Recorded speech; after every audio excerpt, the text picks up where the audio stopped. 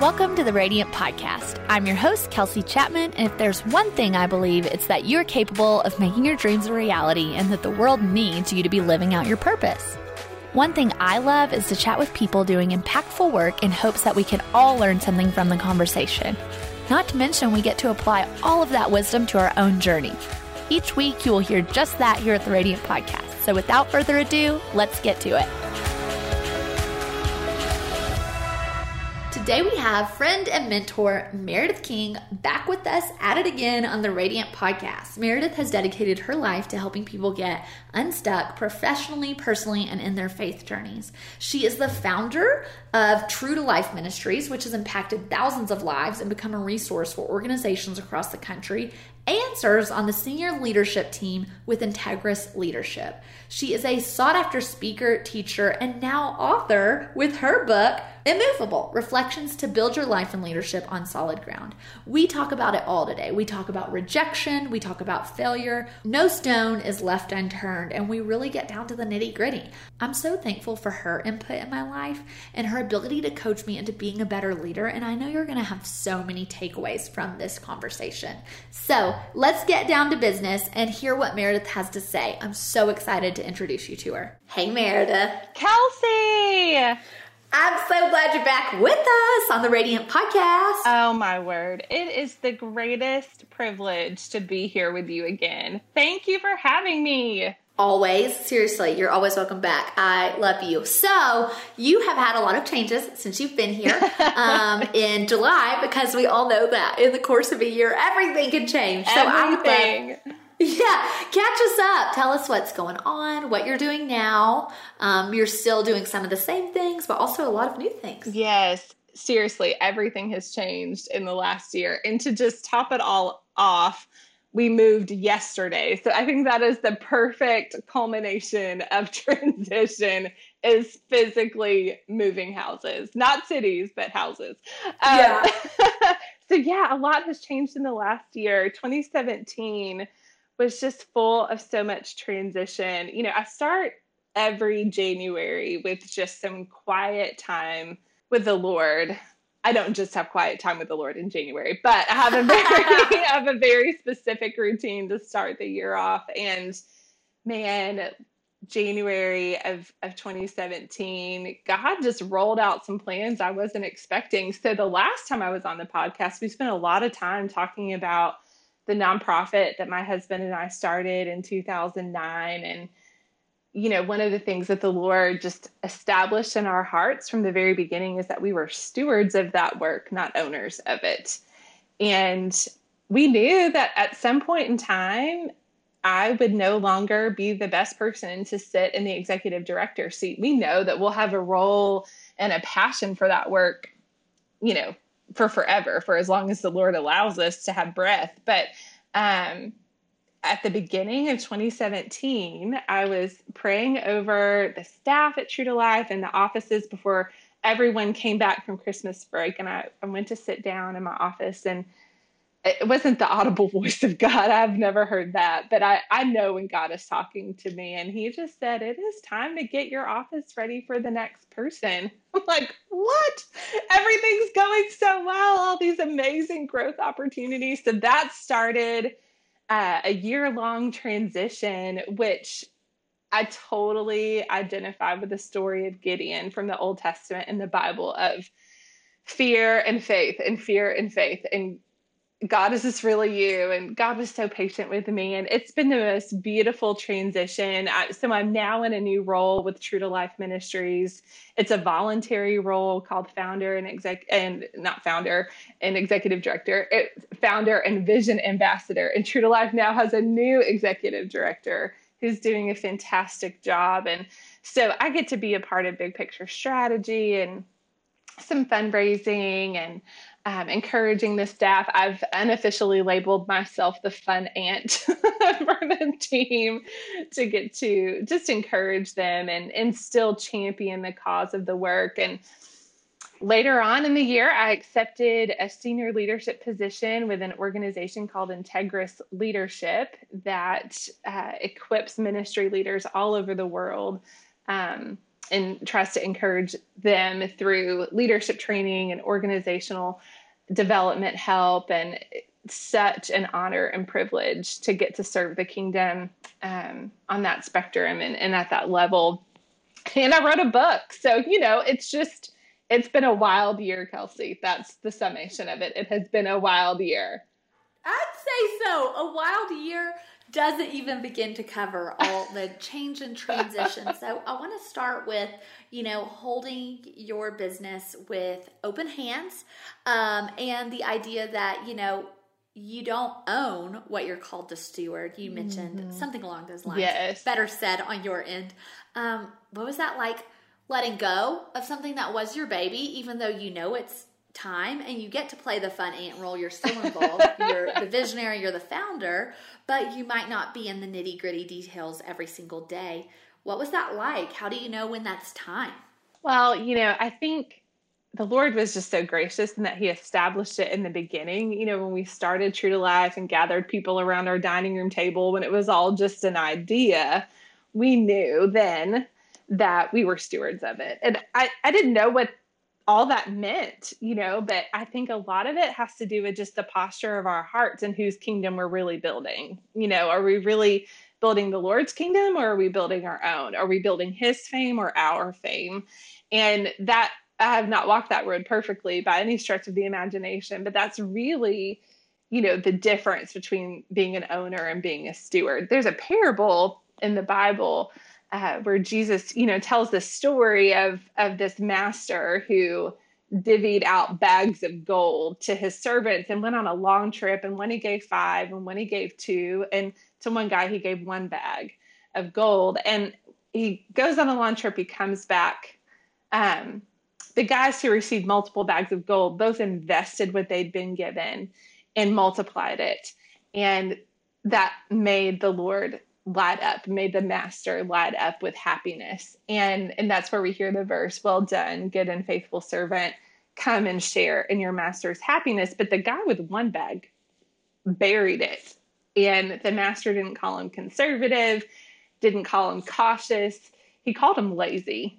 And the servant had all sorts of excuses for why he did not do something with what he'd been given. And I think comparison robs us so much of stewarding our lives well. But that story has played such a role in shaping my perspective of what it means to be entrusted with gifts, talents, passions, vision, because it belongs to the Lord. And so what are we going to do with it? And he's gracious and allows us to be a part of his story. So we knew that was our role from the very beginning with True to Life, was to be a steward of it. That's still our role. Even though my job title has changed. And I will say this, Kelsey, even good change is stinking hard sometimes. And so we have experienced the full gamut of emotion, of enthusiasm and a little sadness. There's a sense of loss because I believe it. Love our team. I mean, they are just amazing people, and I love working with them every day. I love seeing that we're family. So knowing that I wasn't going to be there every day definitely brought the sense of loss, but so much peace in the process, knowing that it belongs to the Lord and it's not contingent on me, and that there's so much freedom in that. But it was hard. Absolutely. As you started transitioning, correct me if I'm wrong, you started transitioning out of the idea of, being in the day-to-day nitty-gritty without knowing what's next. What was that like? I think that's just how God works with me. It's not, he really doesn't lay out much visibility for me when it comes to obedience. And maybe it's because it would be overwhelming or I wouldn't believe him. I really don't know why, but that's kind of his MO in our relationship, is to say, Meredith, here's your next step, and you don't need to know anything beyond that. It was kind of like that when we started True to Life, and then it was like that when it was time to transition out. And I kind of pushed pause, I feel like the Lord made it so clear in January, and I went back and forth with fear and faith.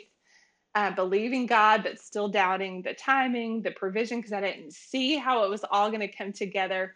And all the other pieces were starting to fall into place except my next assignment. And I didn't know what it was going to be.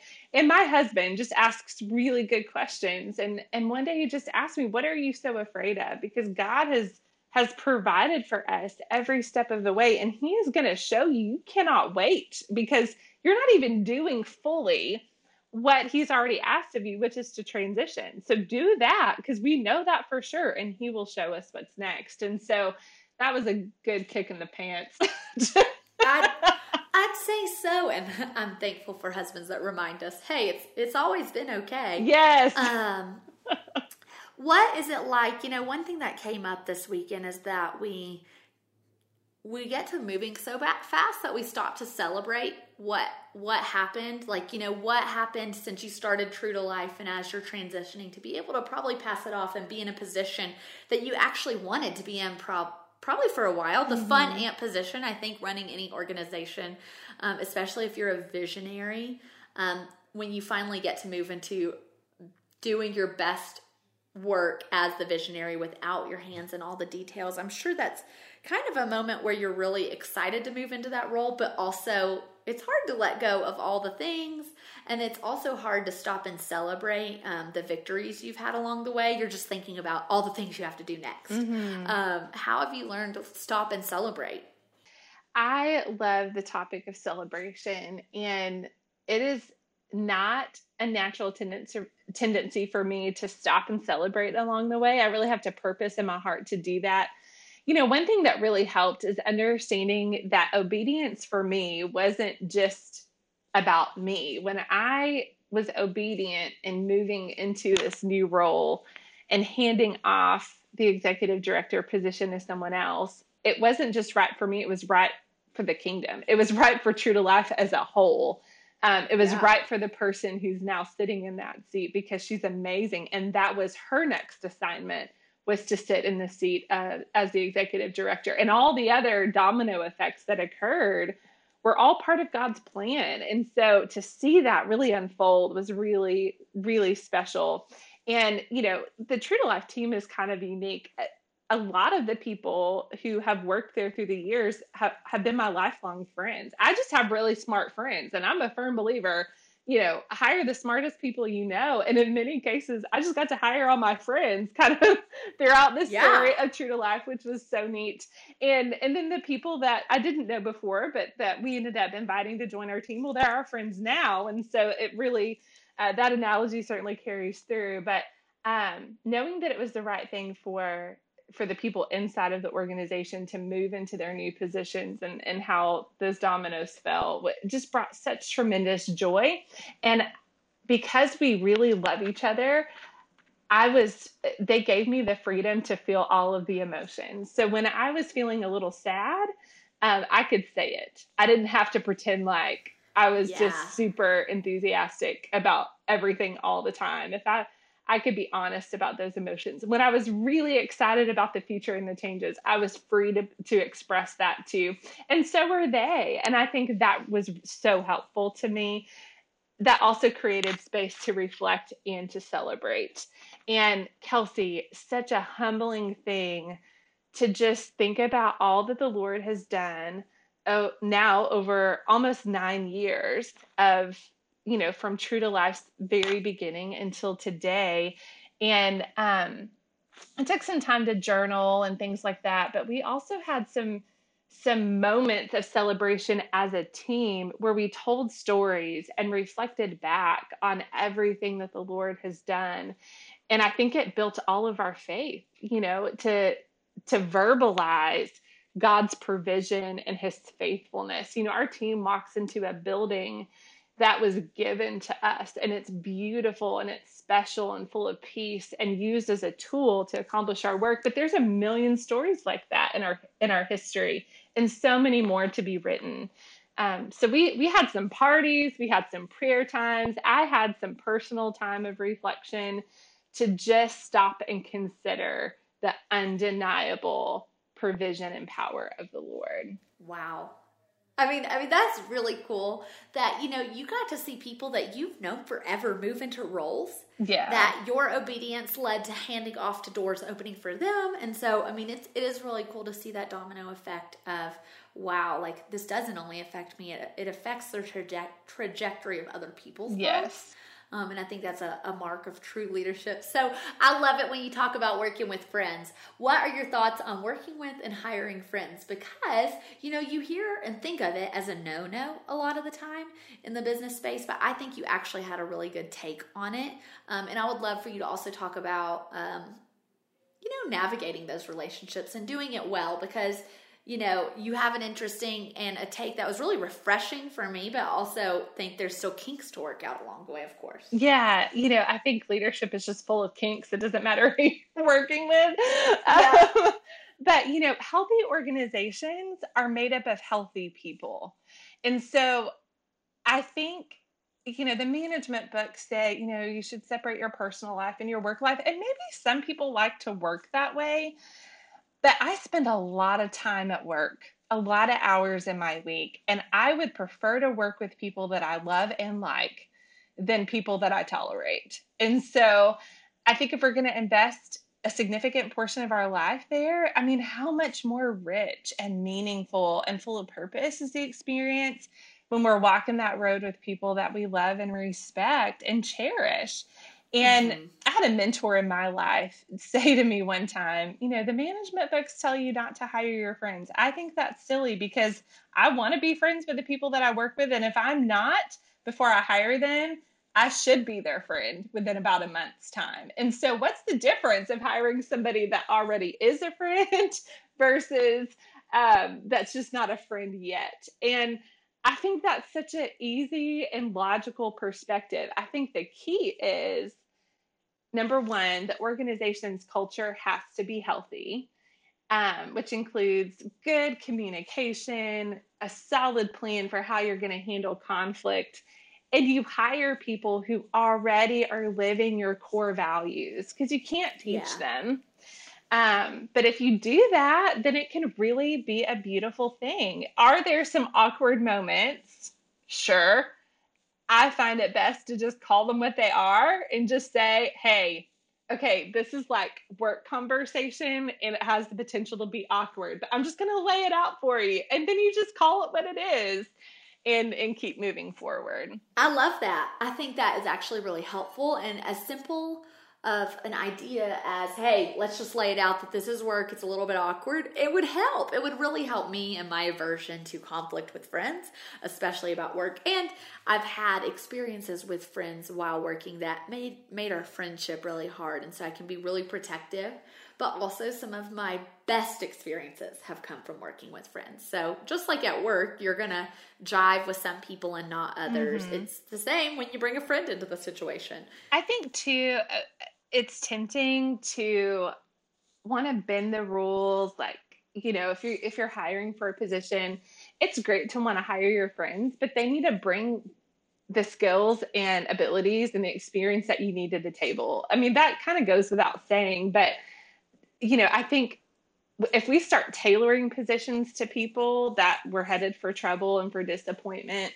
So it's just, if I have friends who apply even today to work with True to Life or any of the other organizations we're involved in, we've got such a thorough hiring process, and I'm never the only decision maker. So I just tell them up front, if you think there's any chance that we can get to the end of this and you're not chosen and you're not going to want to have coffee with me next week, don't apply.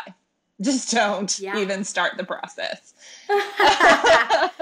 Because your friendship's too important to me and I want to have coffee next week, So just laying it out there and making your expectations clear. And, we could go on and on about that, but I think I think if you do it right, it can be the most valuable, rich experience ever. Oh, I love it. I found the same. I literally have a friend sitting and working at my house right now, and it's just the greatest joy when you can really get in a flow and dream together and then get stuff done together, and I think the older I've gotten, the more I've been able to healthily transition out of the workday. The friend I work with now is one of my dearest friends, and we effortlessly transition to dinner table conversation and stop talking about work. That's good. Which I used to not be able to do. And so I've seen that as I've grown in my ability to lead and to work from a healthy place. I also don't work 80 hours a week anymore, so I don't talk about it every second. That's also helpful. Yeah. And so, but I've had some of the most joyous experiences, and to be able to rope your friends into your dreams. I mean, why not? Mm-hmm. So tell us about what you're doing now, how you're leading women, and you just had a book come out. Yay! Please tell us about all the things. Okay. So my new role with Integrus, it's just such a fun thing. I was actually working with this team before we started True to Life, and what an honor to be back with something that I never stopped being passionate about. I love the idea of investing in leaders who are on the front lines of building the kingdom in their cities, in their communities, and their countries. So we work with ministry leaders, whether we're working with pastors or church planters or parachurch ministry team members, both international and here in the U.S., to support them and encourage them and help them lead well. Because I think that, as God is drawing people to himself all over the globe, he's raising up his people to do that. And most of us sign up for work that we're passionate about because of passion, right? So if you're in vocational ministry because you want people to know about Jesus, or if you're on the front lines of fighting sex trafficking, it's because you really care about justice and people being free.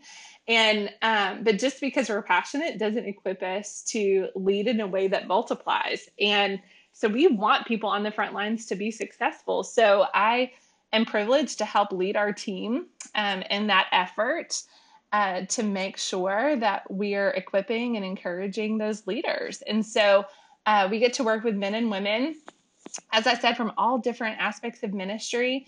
And so for me, that looks like one-on-one coaching or leading masterminds or facilitating trainings for teams, developing content, and just building relationships with leaders, and then obviously supporting our team internally. So to help them be impactful and effective. So it's an incredible privilege. That's really cool. And I love what you said, because it's really true. Like, most of us get into whatever we're doing because of passion, but it doesn't always translate into healthy leadership. Mm-hmm. And so what do you see some common pain points for people and some top tips you would advise for people who are working out the kinks along the way? Because I think every person's going to run into this if they're doing any do-good, feel-good work, because they get into it, they're passionate, and then they realize, oh, this is still work. Whoops. Yes. I was talking to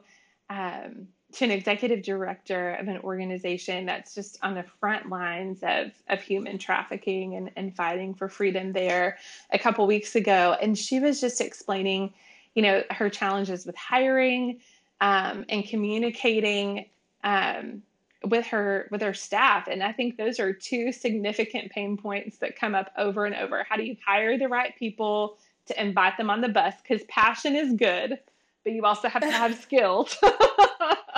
And people have got to be a culture fit for your organization. So that's a pain point that I hear about often. Before our call today, Kelsey, I have spent an hour on the phone with another COO of a large, impactful organization. And she was just talking about the pain of growth. As teams grow, when you get past just a handful of team members to, maybe you've got more than 20 people, communication lines start to break down, and it's harder to keep people on the same page. So how do you solve that? How do you communicate really well? And then we spend a ton of time just talking about, how are we tripping ourselves up? What constraints do we have that are preventing us from really growing? We use an assessment that helps us identify and create a specific plan of how we're going to grow. We all need to grow. We know we need to grow, but how exactly? What am I doing tomorrow when I wake up in the morning to grow my bandwidth for leading well? And so those are the most common conversations that we get to have. And then, a lot of times people are feeling stuck on determining their priorities. If I had to pick one thing or one or two things for people to really focus on, number one, I mean, there's been studies out of Harvard and Yale for years that have shown us that, top performing leaders have coaches in their lives. And Kelsey, you and I have both benefited from mentors who help us grow. We need somebody further in the journey or that just has a skill set and knowledge that we don't have. That's one of the reasons I love being friends with you. You know stuff I don't know. And you help me know grow. Stuff I don't know. It's mutually beneficial. But I think that's so important. Intentional growth doesn't happen by accident. It happens with intention. That's why it's intentional. So as leaders, if we get really specific and intentional about growth, we're the lid on our organization. No organization can rise above the constraints of its leadership. At least that's what we believe at Integrus. And so I think that's a real thing. And we've got to get out of the way because God's got work to do. The other thing is just intentional culture. That's such a need. Culture will develop. The key is being intentional about it because, Scripture says that where there's unity, God commands his blessing. And our efforts are diluted and slowed down when our teams are not unified.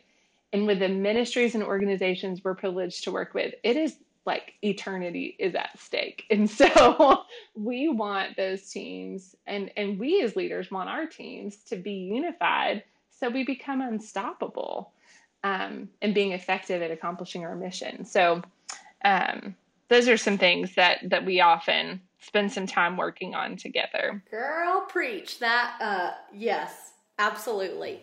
I too, I'm so thankful. Like you said, there are things each of us know that the other doesn't, and I'm not so dense as to think I've got it all figured out. And I think whether someone is a few steps ahead or a few steps behind, you can learn something from everyone. And I think we've really, got to get in the mindset. I had some conversations recently that just, left me actually a little discouraged because I realized, they think they've got it all figured out. Mm-hmm. And when we get to a point where we think we've got it all figured out, I just think we're doing ourselves a disservice. Yes. And doing our calling and what we're meant to carry into this world a disservice because we can always learn something. Always. Some of my biggest lessons in life came from mentoring a bunch of rowdy young life girls when I was in college because it was through them that I learned unconditional love. Mm-hmm. They weren't in it to teach me something. I was their young life leader. They expected me to be the leader and they to just show up. And out of that, I learned some of my best lessons in life. And so I think that, we can always be learning from anyone who is just getting started or who has been in this 30 years. There's always something to learn. So I love the opportunity to link arms with other leaders. I love what you're doing. Oh, thank you. Another way you are impacting people and sharing your wisdom for leadership is through your book. So please tell us about it. Yeah. I think I am learning, and it's just one of those lessons that's been on repeat, that done is better than perfect. I really love to feel like I've got all the information and all the plans and all the things worked out before I take a step forward. That's not how God usually works in my life. And so but still it's hard for me. And I kind of feel that way about the book. Last summer we were in the middle of all of this change and transition, and I've had a lifelong dream of writing a book. And one of those conversations with my husband, David looked at me and he just said, "What are you waiting for?" And I said, "Well, I don't have all the things that you should have when you write a book. I don't have a big platform. I don't have, an established audience." He's like, "Yeah, but what can you write today? What is in your heart that just needs to come out?" And when he said that, the vision for this project just clicked immediately. So the book is called IMMOVEABLE: Reflections to Build Your Life and Leadership on Solid Ground. And Kelsey, it's based on my favorite scripture it's hard to really narrow it down to just one, but I think if I had to pick just one, it's 1 Corinthians 15:58, which says, "Therefore, my beloved brothers, be steadfast, immovable, always abounding in the work of the Lord, knowing that in the Lord your labor is not in vain." And there's so many things that we can build our life and our leadership on that are not steadfast, that are not unchanging. I feel like, I don't know if you feel this way, but sometimes I look around at our world and our culture and I feel like we are in an identity crisis. Oh, yeah. Just grasping at whatever we can hold on to for a minute to bring purpose and meaning and order and direction to our lives, to validate us. And as Christ followers, our identity is not up for discussion. It has been firmly established. And when we find the freedom and confidence to lead from that place, it changes everything.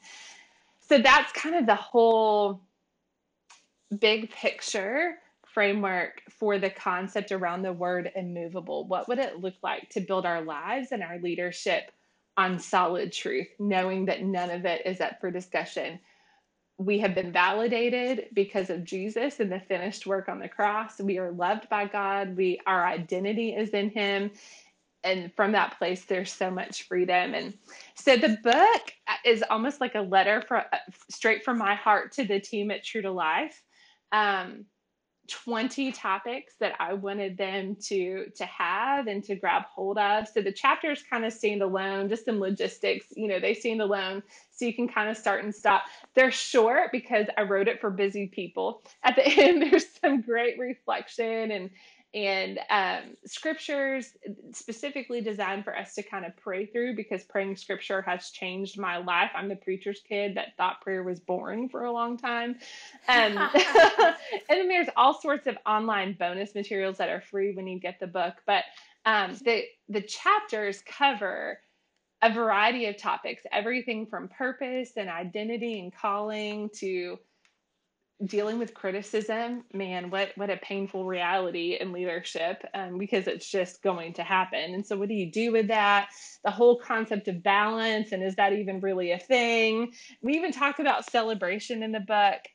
To me, it's just 20 things, literally, Kelsey. I took my journals from the last 9 years, from when True to Life started until present day, and looked for the things that have been on repeat in my prayer times with the Lord. And I pulled those things out and just asked God, what would you say about these things to this team? And so now it's not only available for the staff at True to Life, but for anyone who's willing to read it. For everyone. I'm so excited to read it. Seriously, what were your favorite chapters to write? Because if I'm looking at a few right now, I would immediately be drawn to margin, because that's what I'm learning, and celebrating, because while I'm great at celebrating other people, I forget to celebrate myself. Yes. Not in a self-indulging way, but I had this conversation quite a bit this weekend where, people are saying I celebrate everyone around me, but I reach a milestone in my life and I feel numb and I just keep trudging on. So those are the two I would be drawn to the most. I'd love for you to kind of expound upon those, but also what were your favorites to write? Oh man. I think one of my favorite ones to write was the chapter on failure. And this whole idea of when was it that we started believing that making mistakes makes us a mistake?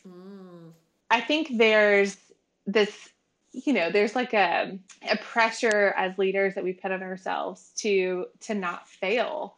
Or at least that's been my experience. I don't want to let people down. I don't want to let God down. I don't want to fail. And I tell a story of my youngest daughter, Ella, when she was about 2 years old. We were doing the whole morning exodus with all the gear, because when your kids are young, like, you have to take everything from the house anytime you go anywhere. And so our morning exodus was a little crazy. And Kelsey, I live on the Texas Gulf Coast, where it's hot pretty much 350 days a year. And we had our first little cold spell in the fall. And by cold, I mean, it was probably like 60 degrees outside. because that's cold to us here in South Texas. And we walked outside, and on that first taste of cool weather, it just sends this energy into your body. And that happened to Ella. She was so excited to feel the cool air that she just started running in circles with so much joy and enthusiasm.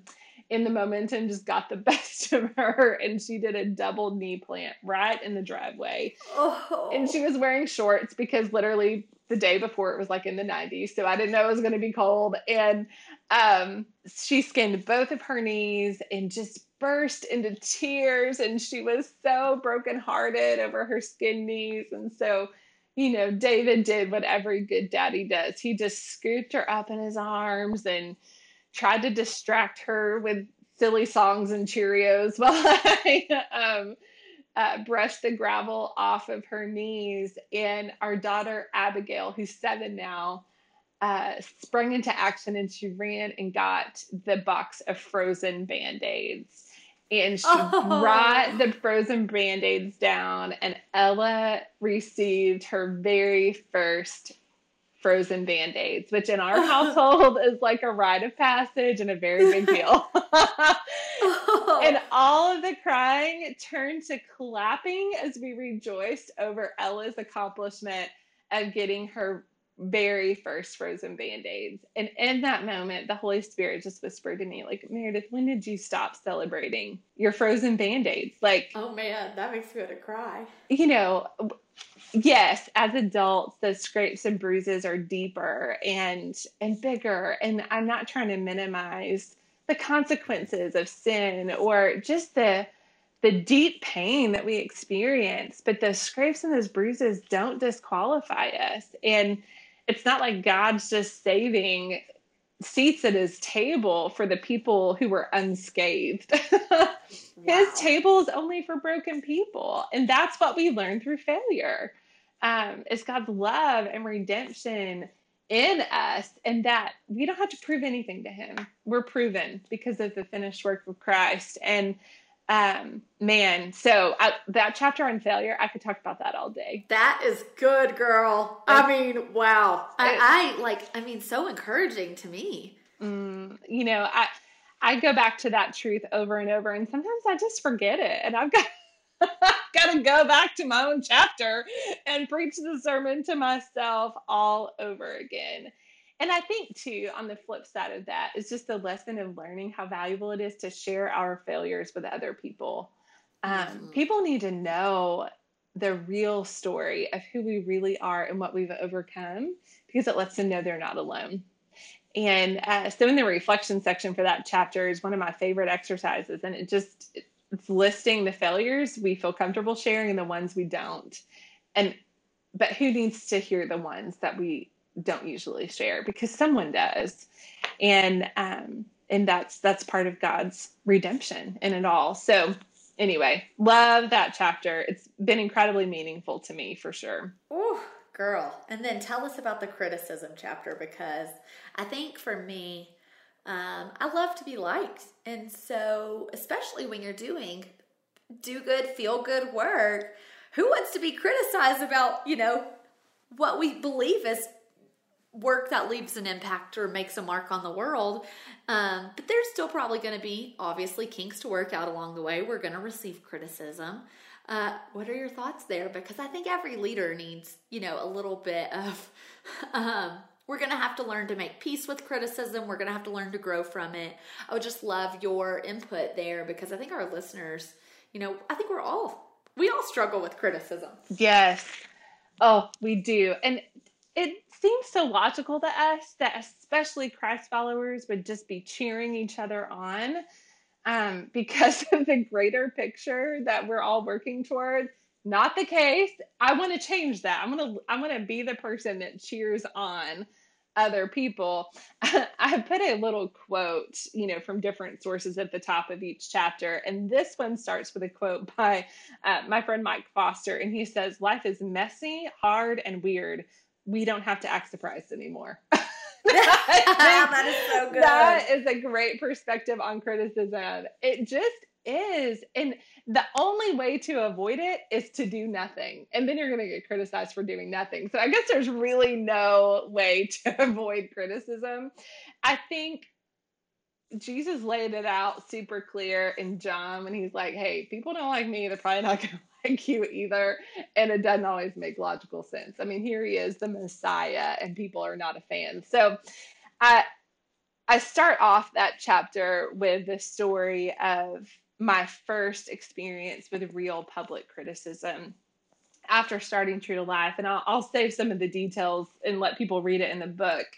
But basically, man, it broke my heart to the point that I was like, I don't want to go through this. I don't want to subject my family to it. They are lying about me and don't seem to care. And so publicly, and it just broke my heart.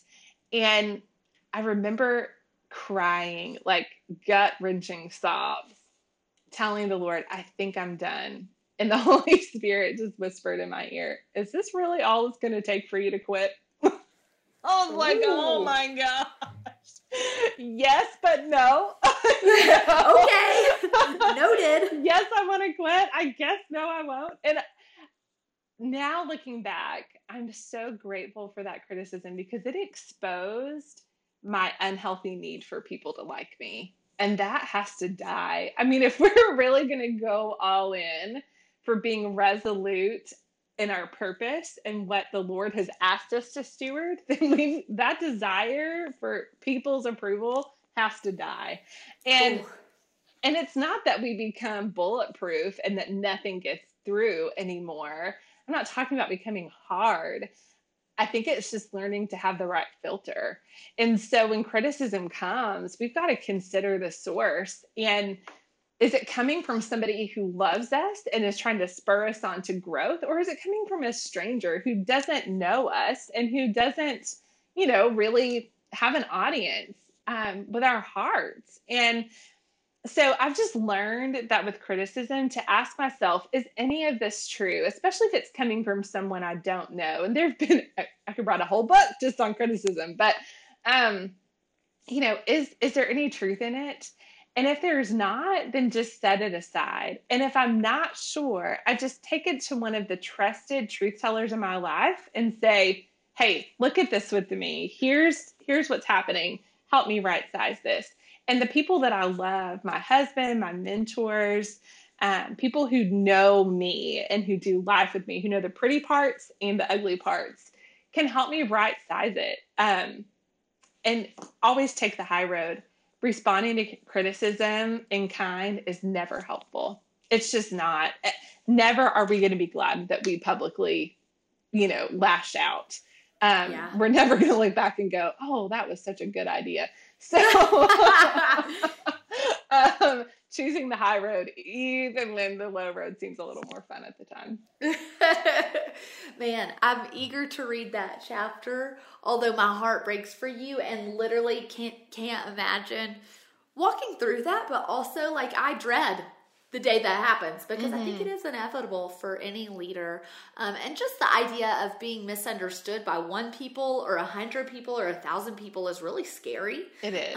And I think we all, if we really believe we're going to do anything of magnitude in this world, we have to be willing to face and overcome criticism, but it's really scary. It is. It really is. But you've experienced some of that, Kelsey. Sometimes people don't value your work the way that they should, or they don't agree with your recommendations. And so, how do you handle that? You do a great job with it. Man, I really just try to make it not about me. I also sit my butt in counseling at least every other week. So for me, I just am constantly working on how I'm handling my end. I'm never going to be able to change their end, but how am I handling my internal dialogue? Because I do feel like some of my favorite messages that are mine that, are centered around, hey guys, we can do better. They're learned from painful moments. They're learned from moments where I've been disappointed or hurt. I think one of my biggest we can do better messages is, the Christian social climbing ladder. I'm really tired of making connections with people to hopefully get that conference gig and, going somewhere to network and see what someone can do for us. And I've been angry about it in the past. I've been hurt by it in the past. But then I also have been like, you know what? That might be a message I can talk about, but I'm not going to talk about it from pain or put anyone on blast that's done that to me. That actually is something that I think is a message for people. I can take a really painful experience, learn from it, develop a message about it, but I do not need to be developing a message when I'm still angry. I do not need to respond to someone who criticizes me when I'm still hurt. I need to sit down, flesh it out, work on my heart inside of it, and then see where I land and go from there before I respond. Because I just think there's so much in the stewardship part, which I know chapter 20 of yours is stewardship. So much in the stewardship side of how do we steward criticism? Can we use it to propel us forward and make us better? Or do we let it grow resentment and bitterness in us, And yes. So, any pain point in my life, I really want to sit down and handle my heart end of it first and then respond. Yes. Because you're right. It's never good to, lash out, whether it's from criticism or an injustice you've seen. A lot of what I end up wanting to talk about is because of injustice I see, but it does not, delivered in an angry, hurt manner is not going to do anyone any favors, and the message is just not going to land when it's like that. So, yes. One of the things that's been super helpful is it's just information. If somebody fills out a survey about something that I have facilitated and gives less than a favorable review, it's information. It's not personal. I don't have to take it personally. I just need to look at it and go, well, if it says I talk too fast, are they right? Did I talk too fast? And if I did, I don't have to cry about it. I just need to talk slower next time. And I think too with moms, I think a lot of the criticism we perceive, gosh, Kelsey, I think sometimes it's not even real. We assume that people are criticizing us or judging us, and I think a lot of times they're not. And so just making sure that our measurement of real or perceived criticism is just the truth, measure it against the truth and then move on. So such a relevant conversation for leaders. And it's just really good to have people who can help you measure the truth when you are having a hard time, to remind you of the truth. I told you, this weekend I had a retreat and I just had a few friends there that were my home team and could always bring me back to truth if I was questioning something I did. And did that go well? Did that land right? Did I respond to that well? For my Enneagram lovers, 1 is an 8 and 1 is a 1, and they will tell me the truth. If I didn't deliver correctly, they have no problem telling me if I missed it. And so I don't just have fluffy, friendly, easygoing people who will tell me what I want to hear. I have people on my home team who will tell me the cold, hard truth, but they'll also do so with my best interest in mind. I know that they will, lay it all out there, but in a way that is because they care about me. And I just think that's important to, have people who will help you measure, who will help you really see that truth when you can't see it for yourself. Because sometimes, disappointment or discouragement or pain will cloud our vision. Yes. That's true. Oh, so, yes. Yeah. Okay. Where can people find you? Tell us about your masterminds, how people could work with you, because I think so many people listening are like, oh, I want someone to just kind of guide me as I navigate leadership. And where can they grab your book? Because you have just so many resources that I think our listeners would truly benefit from. Oh, thanks, Kelsey. That means so much to me.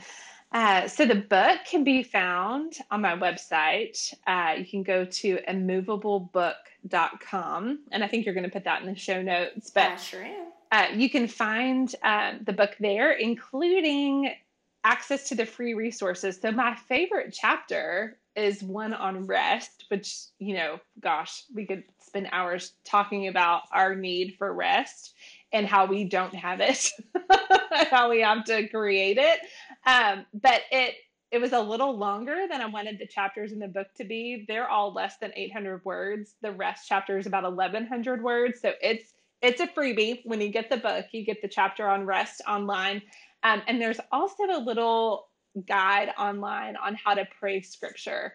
I mentioned that earlier, just how for a long time I found myself feeling guilty and like a bad Christ follower because I thought prayer was a little bit boring. Praying scripture totally changed that for me.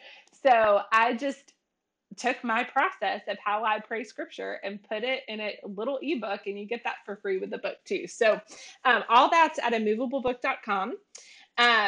You can also, search around on the website there. All my speaking information is there. You can find my social media links. Love Instagram, and I'm learning to love it more because of you. Thank you, Kelsey. So I'm at Meredith_A_King, and I would love for people to connect. Oh, I forgot. You can get a free chapter at immovable.com. So, I mean, why not? Like, just get a little taste of the book. So go there and download the introduction and the first chapter for free. You can get it completely for free at immovable.com. And then all the leadership work that I'm privileged to do is through Integrus. So you can find that at integrus.org. All the masterminds, all the coaching that we do. And I am one person on a very dynamic, amazing team. And, but we're all just so passionate about the work that we do. And so all that can be found there. So questions, just reach out however you can find me on social media or whatever, and I can point you in the right direction for whatever people need. But I think a great next step is to download the free chapter of the book. So that's a no-brainer.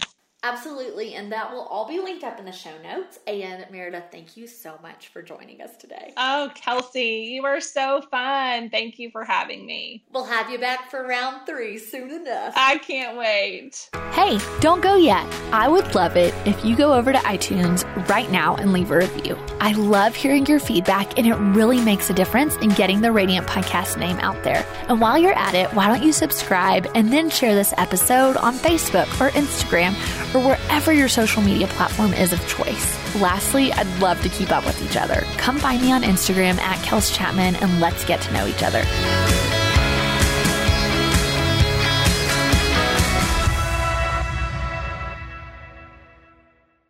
Dunkin' is here to keep you running with a much-needed taste of normal. To work, home, or work from home, with the coffee you like just the way you like it. Whether that's a small hot black coffee, your daily 2 p.m. latte, or a bacon, egg, and cheese croissant and a medium iced coffee with oat milk, 1 sugar, 2 pumps of caramel, 1 pump hazelnut, a swirl of French vanilla, and a shot of espresso. I call it my PM pep rally. You should really try it. Whatever it is that gets you running, Dunkin's got you and always will. America runs on Dunkin'. The final countdown has begun. Whatever you do, don't miss the end-of-year clearance this weekend at Levin's. Save up to 60% on closeout special buys and doorbusters. Plus, get an extra 15% off all sale merchandise and take up to 60 months to pay. Save $308 on our Wilmington sofa chaise, now $891 with extra discounts. Plus, get the 100th anniversary hybrid mattress, now only $398. The final countdown, now at Levin Furniture and Mattress.